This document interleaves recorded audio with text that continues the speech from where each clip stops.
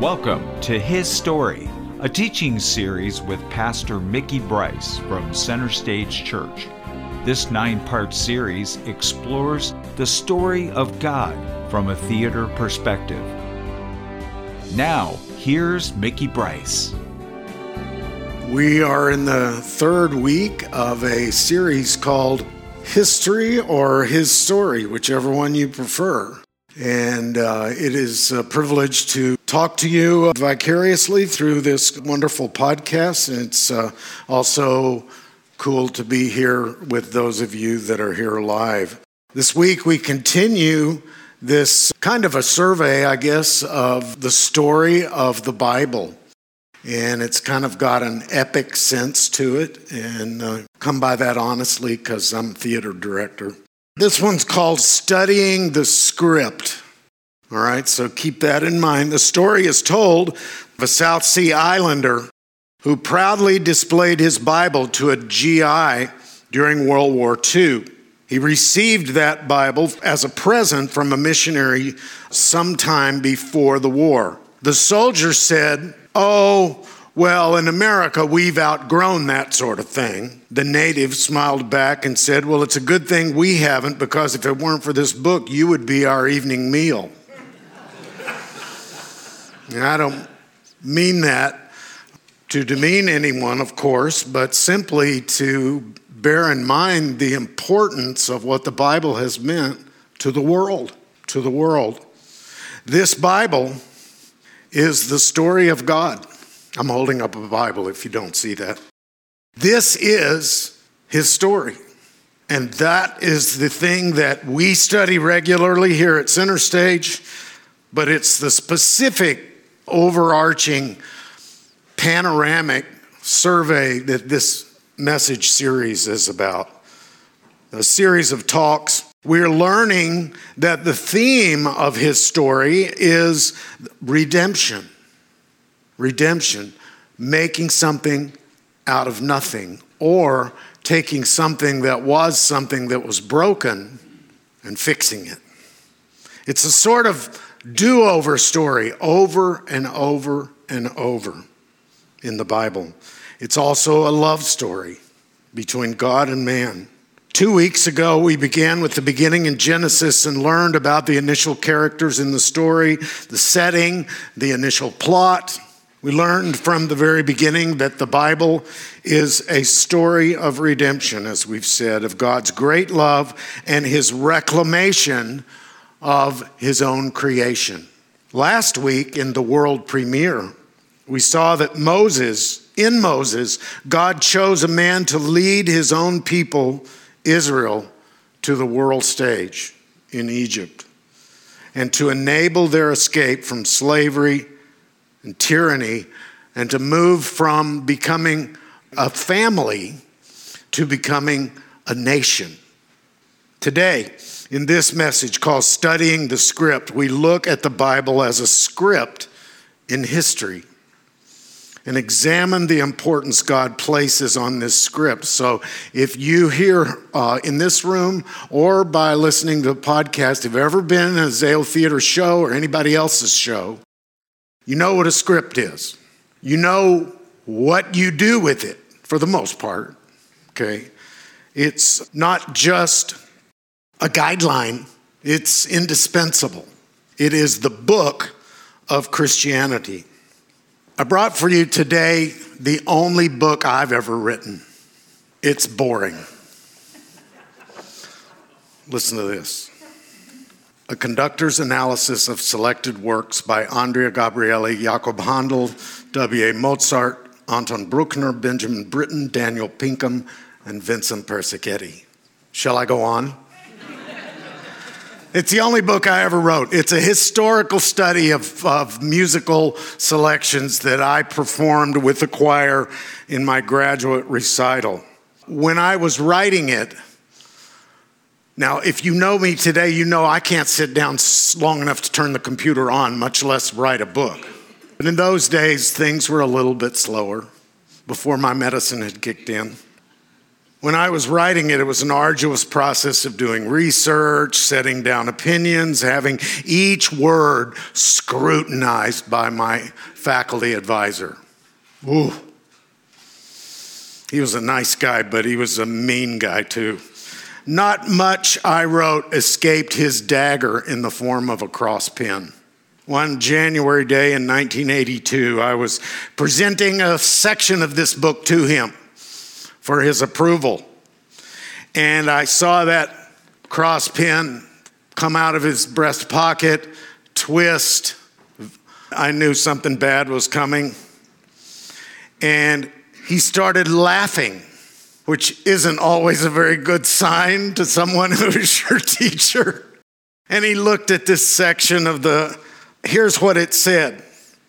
These are my words, and I quote, "It seems the intention of the composer is." And he started laughing, and he took his pen, he went, which he always did. Hated that. You agonize over all these words, and then they just entire pages. And in those days, you couldn't just reformat. You had to retype everything after that, pulling it up, all of that business. He laughed at me and he said, "Oh, Mickey, how do you know what the composer's intent was?" And I was defeated. I defended the remark, but I lost the argument as usual. So it's difficult to know sometimes what a composer intends with a musical piece, especially when all you have in hand is the score or the music, and you don't have the author in your hand. But there is intent in the script. So this is a copy of a script called The Great Gatsby. It's the one that we performed here, 2019. And the process by which a play comes alive begins with the script. And a director or producer looks at the script to determine the direction you go with set design, with lighting design, casting, how many people, is it a musical or is it a play, et cetera, et cetera, et cetera. And it's only when you get a grasp of the book, if you will, or the story, or the script in this case, that you have a prayer of producing a good show. Now, there's a lot of bad shows produced because, for the most part, they don't read the book. They don't read it enough. And it's like sometimes I've seen a show, not at Zayo, thank God, but where it's indistinguishable from the script. I mean, you can't tell that was the script, and unless you read the title. So here's what I want you to see today, and that is this. The Bible is the script of God. It is the story of God. In it, we find redemption through Jesus. In it, we find our recreation of the story in our lives. In the truth that is held in it, we find proper, what we call doctrine, proper beliefs about God. And it's important to understand all of that because then you produce the accurate play in your life. You don't have error, or you have less error. And I want to suggest to you today something very simply. When the Bible is read, learned, studied, and enacted, God's story comes alive in us, in whoever does that. So turn with me, if you would, to the book of 2 Samuel. Again, we're going chronologically. 2 Samuel chapter 6. So from the time of Moses last week, the people of Israel have wandered in the wilderness since the Exodus for 40 years, moved into the promised land led by Joshua, conquered many enemies, been disloyal to God in some obedience. They've been led by various leaders called judges, called out to God for a real king, experienced the first king whose name was Saul, and now they're under their second king, whose name is David. In an important chapter in 2 Samuel, we're going to see that the script of God is going to be ignored. And it's going to cause problems, especially for one man, but really for the whole nation. The disastrous consequences of not following the script means that the play that is produced is corrupted. It doesn't make sense in some ways. And the actors will not find the same answers that the playwright intended them to find. 2 Samuel chapter 6, we're going to see that the script is going to be ignored. Bad deal. In the early days of the reign of David as king, David is in the process of beginning to establish Jerusalem as the capital of Israel. David is now ready to bring the ark of God there. And we're going to pick up the story in chapter 6, verse 1. And it says, David again brought together out of Israel chosen men, 30,000 in all. He and all his men set out from Bela of Judah to bring up from there the ark of God, which is called by the name of the Lord Almighty, who is enthroned between the cherubim that are on the ark. The ark is a word we hear a lot because it's a very famous movie, maybe one of the best adventure movies ever made. Raiders of the Lost Ark. They didn't completely follow the script, I might add. But it's a good movie. And we know what the ark, how it was depicted in the movie, so we have an image in our mind what the ark is.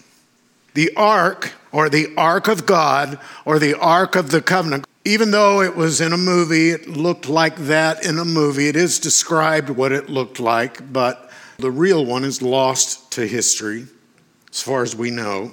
But it was a real historical object. It's not a fable or a fairy tale or Alice in Wonderland. None of that. It really was an object. The ark was the original container of what? What was in it? 10 Commandments. The law that was given to Moses. Yes. The ark dates back to the time of Moses and the wanderings in the wilderness. They fashioned it, put the 10 Commandments and the other things in it. It is a symbol of God's actual presence. Now, there is ample evidence that the actual presence of God, the Shekinah, resided in the ark. So that's kind of weird to us, but God did not inhabit people in the sense that he does through the Holy Spirit now. The presence of God was in the ark, as well as these literal documents.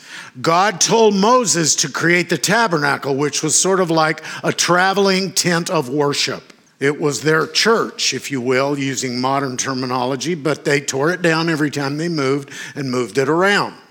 And you might think, oh, that's easy, go down to Kmart and get a tent. No. It was a lot harder than that, and there were very, very specific instructions given by God, both for the ark and the tabernacle, where it would rest, what it was made out of, the shape of it, and how you should handle it. It would accompany God's presence with Israel.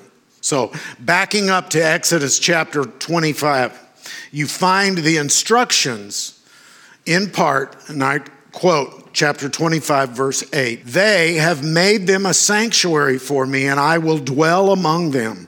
Make this tabernacle and all its furnishings exactly like the pattern I will show you." So God's giving instructions about the tabernacle in general and the ark specifically. The instructions are found in verses 10 through 22 of Exodus 25. And I quote, verse 10, "Have them make a chest of acacia wood, 2.5 cubits long, 1.5 cubits wide, 1.5 cubits high." I like that. I'm a carpenter. Find out if that's going to fit on your stage when you build something. A little bit more complicated here. Verse 11, "Overlay it with pure gold." I have yet to build anything out of pure gold. both inside and out. It's gold where you don't see it. Isn't that amazing? Why would you do that? Because what's inside of it's just as important as what's outside of it. Make a gold molding around it. Cast 4 gold rings. So you see 2 of them in the picture there, on one side and 2 rings on the other. Then make poles of acacia wood and overlay them with gold. Insert the poles into the rings on the sides of the chest to carry it. The poles are to remain in the rings of this ark. They are not to be removed. See, they're there in the picture. And the reason for that was, very specifically, nobody could touch the ark.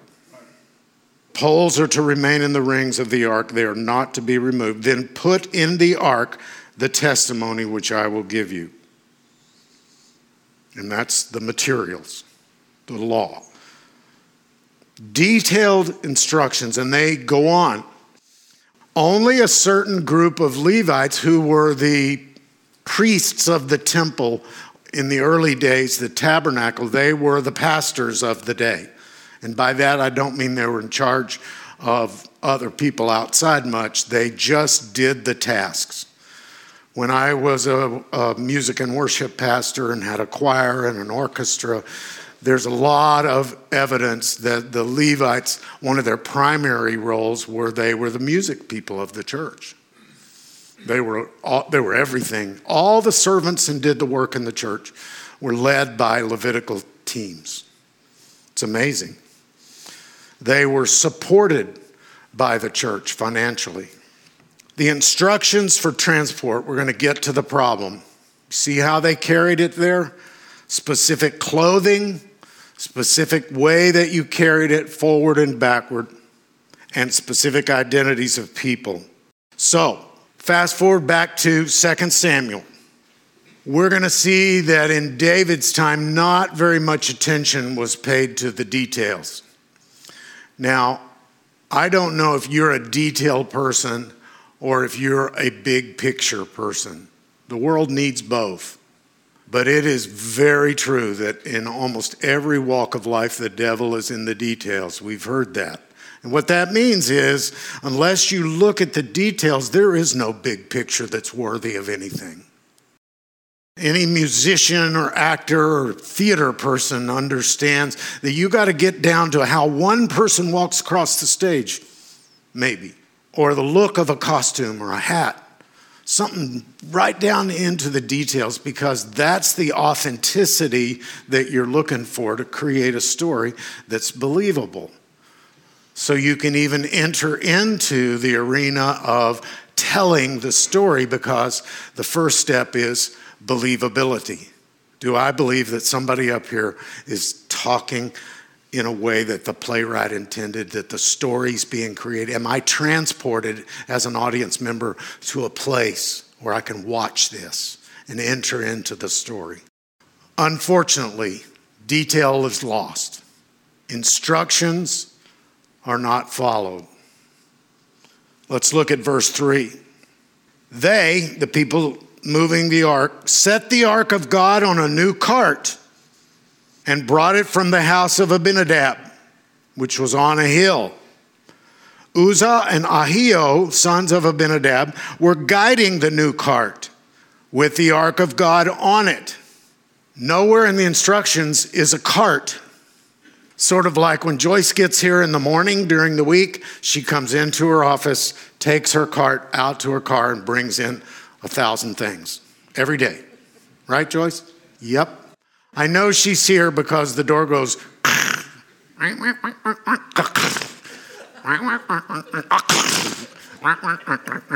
Hi. I know it's her when my door can be shut. They set the ark on a cart, brought it from the house. Okay. And Ahio was walking in front of it. So, problem. Setting the ark on a cart, even if it was new, was a clear violation of the instructions God had given about the handling of the ark. No. And you can say, well, that doesn't matter. You're not God. You don't get to decide that. Now, let's jump to today. Everywhere we look, and I understand that we might disagree on what the instructions are. We can look at the Bible, and sometimes people differ about what something means. But we cannot differ about the fact that if we can understand what it means and get to that, we should do it. In other words, the authority of God and His Word is not in question. We might struggle with understanding things, but we change God's instructions all the time. Wrongly so. We do whatever we want, and we say, oh, God will forgive me because I'm a Christian. Yes, that's true. Except, it's very important whether or not you follow the instructions. Now, I'm not the place of God. I don't judge who knows Him and who doesn't. But the Bible does talk about how you can know that you're a Christian. And if you are, we should be able to look at each other and say, yeah, it's on a cart, brother. Get it off the cart or something bad's going to happen. God's displeased with that. So here's the story. The first error is this, setting on the cart. And you can say, why is that an error? Well, okay, something as simple as God takes care of God's ark. God wanted it to be carried by men. Why is that? It doesn't matter. Study it if you want, find your answer, and then it will never lead you to a therefore it's okay not to do it. It never will lead you there. That's an error every time. God said it, I believe it, that has to settle it if I can know for sure what God wants. And that's why we grapple with the Word of God, so we can understand daily what it means and how it affects my life. Because if I set my ark of God on a cart, bad for me.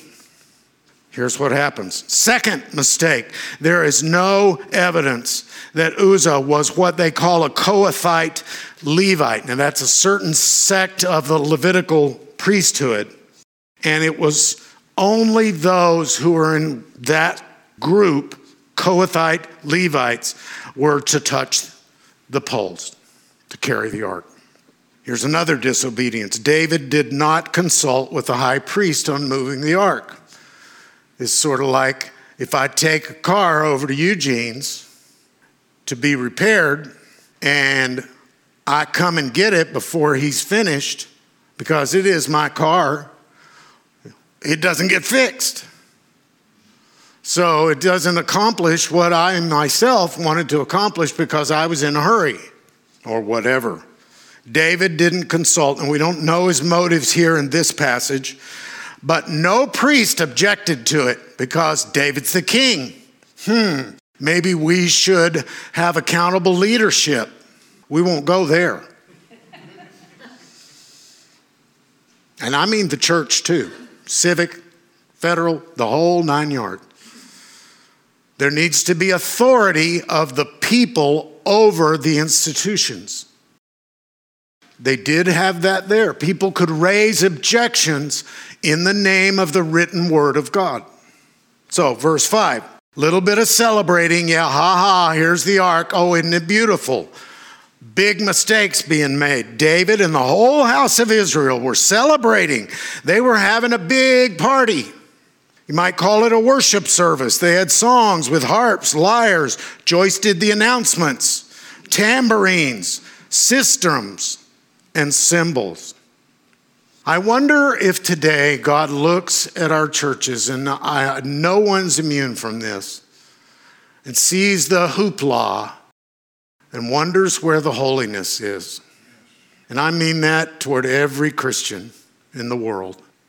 I've been a pastor since 1977. The biggest fear I've always had is discrediting the Lord. I'm certain that I have failed him at times, but never intentionally. In this case, I look around. I don't want to throw stones. I just want to tell you what the Word of God says here. And in this particular case, the whole group was celebrating like nobody did anything. Like there's holiness in the group when there isn't. I can't imagine that David himself was not knowingly aware of the disobedience. But I don't know that. In any case, ignorance of the law is no excuse, particularly spiritually. Where do you think we put that into our government laws? Who made that up? I'm pointing toward God. Verse 5. David and the whole house of Israel, I read that, harps, lyres, tambourines, sistrums, and cymbals. In the midst of that celebration, there was disobedience. And I wonder, I would guess, that God is grieved by the disobedience to his script. He wrote it. He gave it to us. Why are we not following it? So we're going to cast the lead character in The Great Gatsby, but we're going to change his name from Gatsby to something else. And all of a sudden, it's not F. Scott Fitzgerald or something else. Plus, it'd be highly illegal. Well, they're changing up the stuff. So God does give freedom in some walks of our life, but God does not allow us to make up the rules. Why I've proposed all the way down the road that the specific objection to Christ in the world is not that people don't like him. It's that they cannot, will not, and never will submit to him. It's an issue of authority. Now here, it doesn't matter whether they were knowingly or unknowingly. I can't imagine that they didn't know. But they didn't do it. So, when they came to the threshing floor, in other words, when they were coming to the end of their journey, the threshing floor of Nacon, Uzzah reached out and took hold of the ark of God. So it starts to tumble, and Uzzah is one of the guys, reaches over there to hold it and keep it from falling. Sounds like what I would do. Well, I hope I wouldn't do it. But it doesn't sound unreasonable if this is something that's important and we don't want it to break and it starts to fall. What's wrong with reaching out and keeping it from falling? Well, keep reading. Uzzah reached out and took hold of the ark of God because of the oxen stumbling. Verse 7, the Lord's anger burned against Uzzah. His anger burned. Now, I can't imagine the Lord's anger burning if Uzzah didn't know any better. To me, understanding God is holy, to have his anger burns against something seems to imply that there's a willful disobedience or just a disregard for the rule that would allow it to be maybe in the strict sense of the not knowingly, but you should know. So really there's no excuse. In any case, God's anger burned against him. Whew. That's not a place you want to be. Therefore, God struck him down and he died beside the ark of God. Wow. I thought God was loving. He is. But he's also holy. Perfectly in both ways. This is an expression of his holiness. He is perfect in every way, and he asked his people to do this, and they didn't do it. Not only that, you can say, oh, there's a picture there that God can hold up his own ark and all of that. Yeah, you can go and reason why God didn't want anybody to touch it and all that. But the point is, the explanation is a benefit, but it's not required to obey. So how many of you have kids? Everybody raise their hand. Almost everybody. Don't go out there. You went out there. Why did you go out there? Well, because I wanted to. I'm sorry.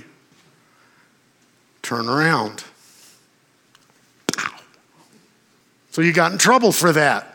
Doesn't matter why. Well, my friend was hurting and he wanted me to help him. I don't care. I told you not to go out there because I know something else might happen.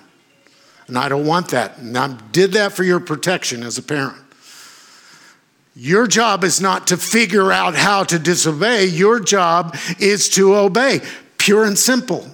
But yet in the world today, as in that day, they thought their job was to figure out how to interpret God so that they could do whatever they wanted, even if it was in the attempt to honor God in what they were doing. If not the obedient thing, it's not honoring to God if you don't obey, period.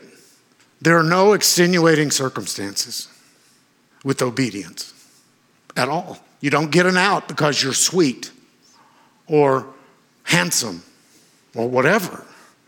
He's dead. Boom, falls to the ground. He reaches out, steady the ark, touches it. So why did God go? Wait, God, what the heck? He kills the guy. Okay, step back from that and say, well, after you've said that's a little harsh, God, you better be careful. Because God decides what he's going to do. And if he strikes somebody dead, it's still perfectly holy. Can you handle that? Sometimes people that want to take shots at God can't seem to come to grips with that. Because it's their concept of God that God has to fit into. God doesn't fit into our concept. We have to fit into his concept. And his concept is God is perfectly holy and perfectly loving. He gives instructions for our good. We need to follow them. In the verses that follow, we see that David recoils in fear and delays the movement of the ark. I would too. Some of you guys go over there and, no, thank you, King. You're on your own now. I'm not touching that thing. I ain't getting close to that because I don't want to end up like, what's his name, Uzzah. So stop and accept the truth, first bit of real truth in this story. God expects his word to be followed. The script that God gave us, the reason that he gives it is the same reason we have a dictionary and a history book. It's to have documented evidence of what God wants. I do understand that there is some time involved in figuring out, reading, studying, letting the Holy Spirit talk to you. But you have to, as we say when writing a thesis, study what you don't know is informed by what you do know, sure. But you have to understand that real truth is way bigger outside of you than inside of you. The answer is not inside of us. That's the error of a lot of false religious systems, is that they look for holiness inside the human being instead of in a holy God. Part of that holiness is that he is set apart from man in that holiness. He is not one of us.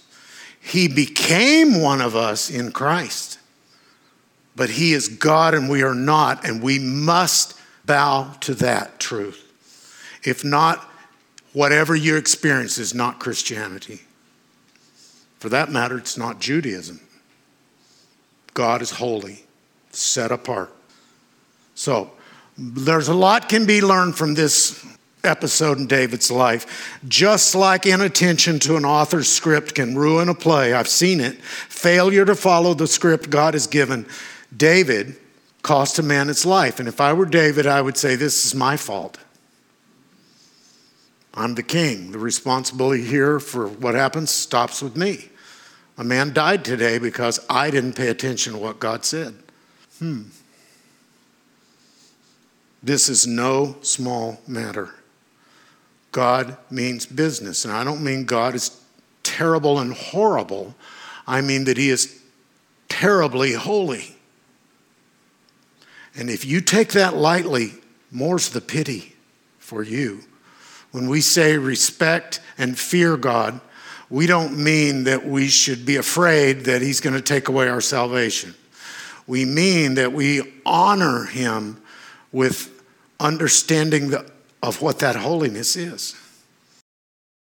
God doesn't do holy things. He is holiness and perfection. God has never had to decide to be holy. His nature is holiness. We can't fully understand that. But it starts with read it and say, I must grasp that. And here, if God gave us a script, we should read it. Failure to follow God's script for us can cost our life as well when you die. So, how do you follow the script of God? Start with this. Our script is this book. It's the only book. Some might tell you there's another book. Hogwash. Love people, love the truth. This is the truth. Everything else is invented by men or women. This is the script. There is no other script. There is no Cliff Notes. There is no explanation guide other than things that are not perfect. And this script not only is authoritative, it is truth. So if you read it, you might veer because of your condition from what it says, but it will not lead you in any way other than truth. Now, we have to study it to find that truth. So I'm not saying it's a bait and switch or anything like that. A truth of Christianity is this contains the Word of God. The words where we can say the following. God is the author of the book, not men. Don't let anybody tell you that God is not the author. He is. And God is also the main character, not men, not women. Listen to what it says. Take this one to the bank. All scripture is God-breathed and is useful for teaching, rebuking, correcting, and training in righteousness. We do all of those things here at Center Stage Church with the Word of God. When you want to go and tell somebody they're off base, you better put this word first and shut up a lot, because we talk too much about what we think, and we really just need to share loving truth with a brother or sister if we want to question their behavior, because it's a humble process. Rebuking is. But the Bible is used for that. Based on the Word of God here, I think that you should think about this. That's rebuking. Teaching, that's what we're doing right now. We're looking at the Bible. Here's what I think this means. You go find out for yourself, and we move forward from there. But once we agree that that's what it means, we put it on the stand as authority, and we have to follow it. We may fail, but we can't say it doesn't matter. Correcting, similar to rebuking, but less severe. Training in righteousness. Here's what it means. You know, the Bible teaches, for instance, that not only is God holy, He wants to make us holy, more holy. And that's what we call sanctification. It's becoming more like Him. How do you do that? Well, you do this, and this, and this, and this. It's like Great Gatsby lived in New York on Long Island. Don't put him in South Florida. Okay? Same attention to detail. If you understand this is your script, you started in the right place. You will find the author's intention in these words. So let's talk about the author's intention. What is his intention for you in reading his story? 2 Peter 3, we just got through doing a whole series in 2 Peter. Listen to what it says specifically about the Word of God or His promises. The Lord is not slow in keeping His promises. Some understand slowness. Instead, He is patient with you, not wanting anyone to perish, but everyone to come to repentance. So be careful when you say God intends for some people to die without Him. Be careful. That seems to contradict what's said here. He doesn't want anybody to perish. So don't go say God hates certain groups of people. Even if you might, wrongly. Don't go say that. It violates what's here. You're picking up the ark when you do that. Don't do that. He is patient with you. Don't be mad at God and say, oh, God, you just... He's patient with you, it says here. Don't accuse him of hating you because something bad happened in your life. When if you read the book, it says the reason, quote unquote, bad things happen is so that something great can come out of your life, because you will learn in that bad experience that you really need God to help you. And that's a good thing. That's why we read it. It's so important to know that ahead of the challenge, ahead of the trial. Because if you wait till the trial happens, you're going to be crying all the time. I've just gone through a trial of losing my sweet mom. Cry all the time every time I think about it. But I realize she's with Jesus, and it's okay. So I'm doing good in that sense. It's okay. But I know that partially because of her, but primarily because this is the book that explains how she got there. The author's intention is to come to repentance. That's his intention for mankind. What are the steps? Number 1, know the author. To find God's intention and plan for your life, you must come to know him directly. You can't understand anything till you have a relationship. This is possible only through Jesus. Only. If you're listening to this message on a podcast and you differ with me on that, doesn't mean I don't love you. It means you're wrong. I don't mean that funny. I do not mean that funny. I didn't make it right. The script says it's right. So you go find me a script that says it isn't right, and we can have a conversation, but at the end of the day, I've staked my entire life on the rightness of this book. Every believer has, in essence, whether they know it or not. You must know the author. The author is God, and God is Jesus. Knowing the author means coming to believe that God loves you, has a plan for your life, but because of our sin problem since the fall, I cannot find that relationship on my own. There's a separation, there's a gap, there's a big old wide gully in between me and God. The reason God sent Jesus, who was perfect, was so that he could place my sin on Jesus' shoulders, and Jesus could show up, pay the penalty for my sin and yours, and bridge that gap, in a sense, build a bridge across that sin barrier that I can then walk across. Hallelujah. That's why he sent Jesus. That's why he had to become a man, so he could die a death and yet be perfect and yet still be God. In doing so, he paid my penalty. He died for me. That's what that means. As I say to God, I believe this. I trust that what you've described in your word is true. My destiny has changed. I come into a relationship with Jesus, and I am, as we say, saved. Saved from what? Sin and hell forever. And that is an irretrievable transaction.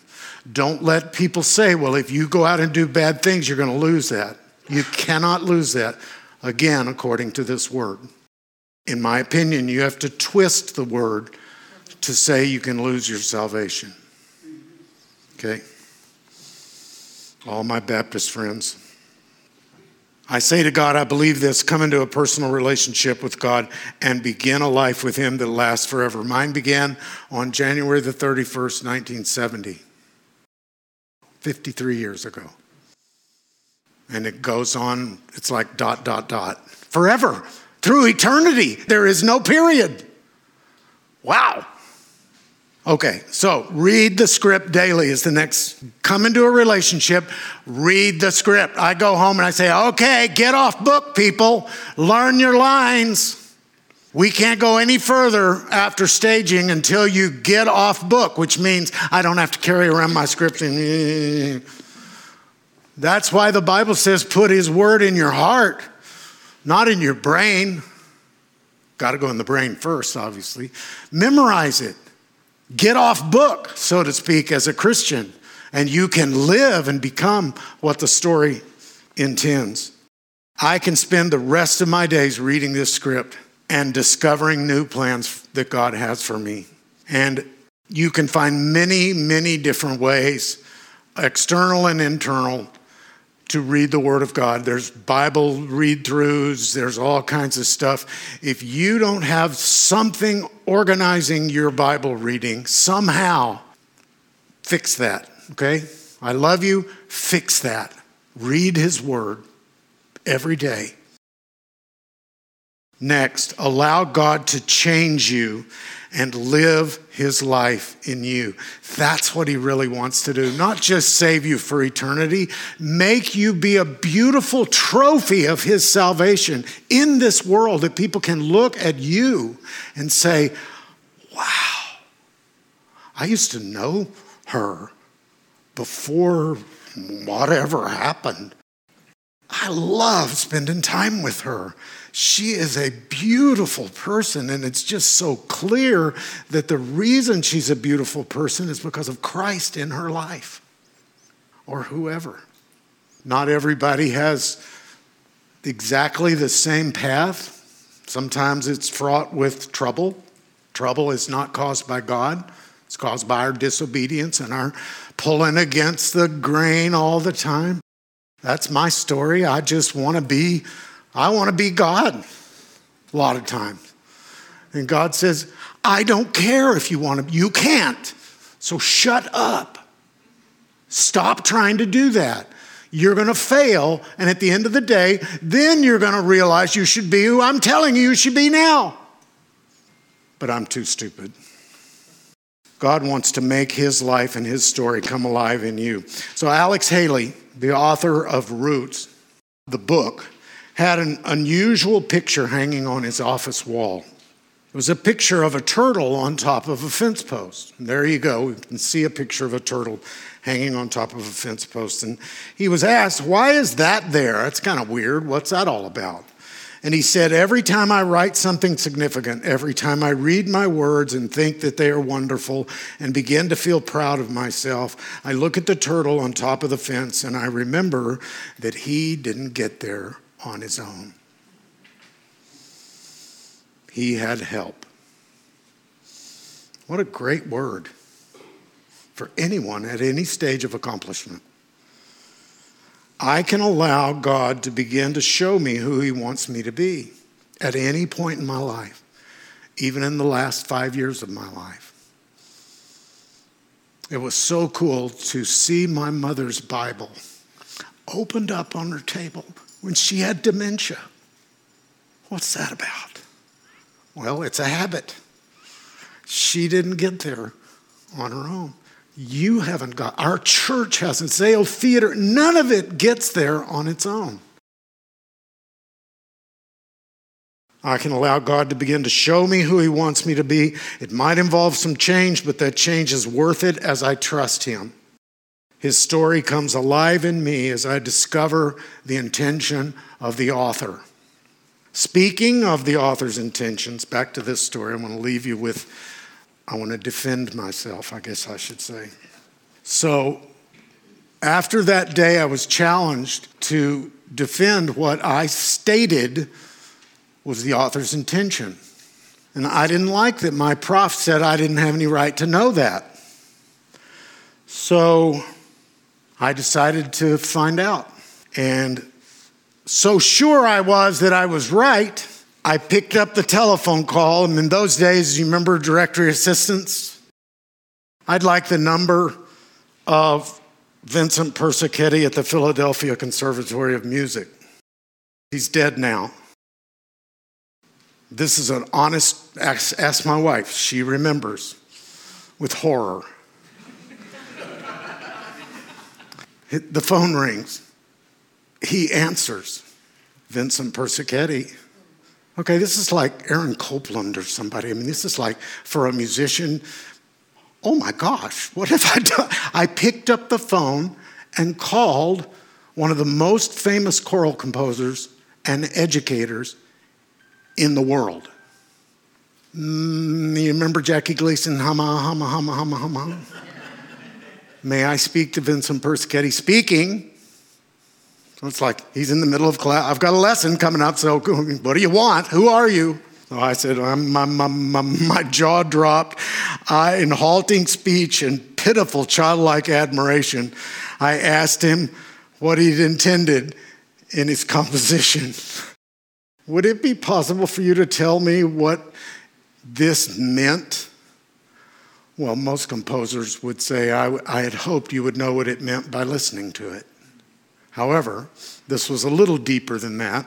And I told him what I'd written, and I said, I just would like to know if I should leave this statement in my thesis. Really, what I wanted is for him to help me tell my boss off. Turns out I was right. No one would have ever, this would have not been a sermon illustration had I been wrong. I wrote the section back into my paper and had a surprising defense of the words added to it. And as it turns out, my prof said, what's this? And I snickered and I said, well, I believe it to be true, Dr. Burton. And he said, how do you know such a thing? And I said, well, I spoke to him. His jaw dropped. He said, only you would do such a thing. And he was so impressed with it. He said, put it back in. If you're right, I won't argue with you. And I was like, bam! It was so wonderful. Now, if you have any doubts about what God intends for you, you can read that in the book. Talk to somebody that's walked with God for any length of time, and they will say, yeah, there's ups and downs. Things happen that I don't like, and things happen that surprise me with joy, but it's worth it. I don't know very many Christians that want to give it up that have actually experienced authentic Christian faith.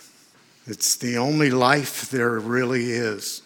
It's the life that both my parents are enjoying right now, and anyone in your family that's died with Christ. Let me pray for us, and let me encourage you that he would love to hear from you directly, and let him teach you what his intentions for your life are. Father, thank you today that we can know you without a shadow of doubt. We can know God that made the universe, and we can know him. We can talk to him. We can hear him speak to us through his word, through our prayer life. Thank you, Lord, for the privilege that it is ours to have a script, to be cast in this play somehow, the play about God. To be a character in the cosmic story of redemption is an unbelievable privilege. Father, we just want to play a bit part, but we want to be faithful to whatever you've written down so that the story can come alive, the authentic story can come alive in us. We don't want people to see us. We want people to see you. That's the whole point of it. That's what your word explains to us. That's how we are light shining on top of a city. It's your light, it's not our light. We thank you for that today. Thank you for giving us this script. I pray that we would study it faithfully, that we would study it humbly, that we would let what we don't know be informed by what you know, as opposed to vice versa. Help us not to be stubborn and hateful toward other people who might disagree with us, but let us draw near in faith, humbly asking you to show us what your script intends for our life. Thank you for this beautiful story that we're a part of, and we pray all of this in Jesus' name. Amen. Join us for the next lesson in this Center Stage teaching series and tell a friend about our His Story podcast. For more information about Center Stage Church in Gold Canyon, Arizona, visit centerstagechurch.org.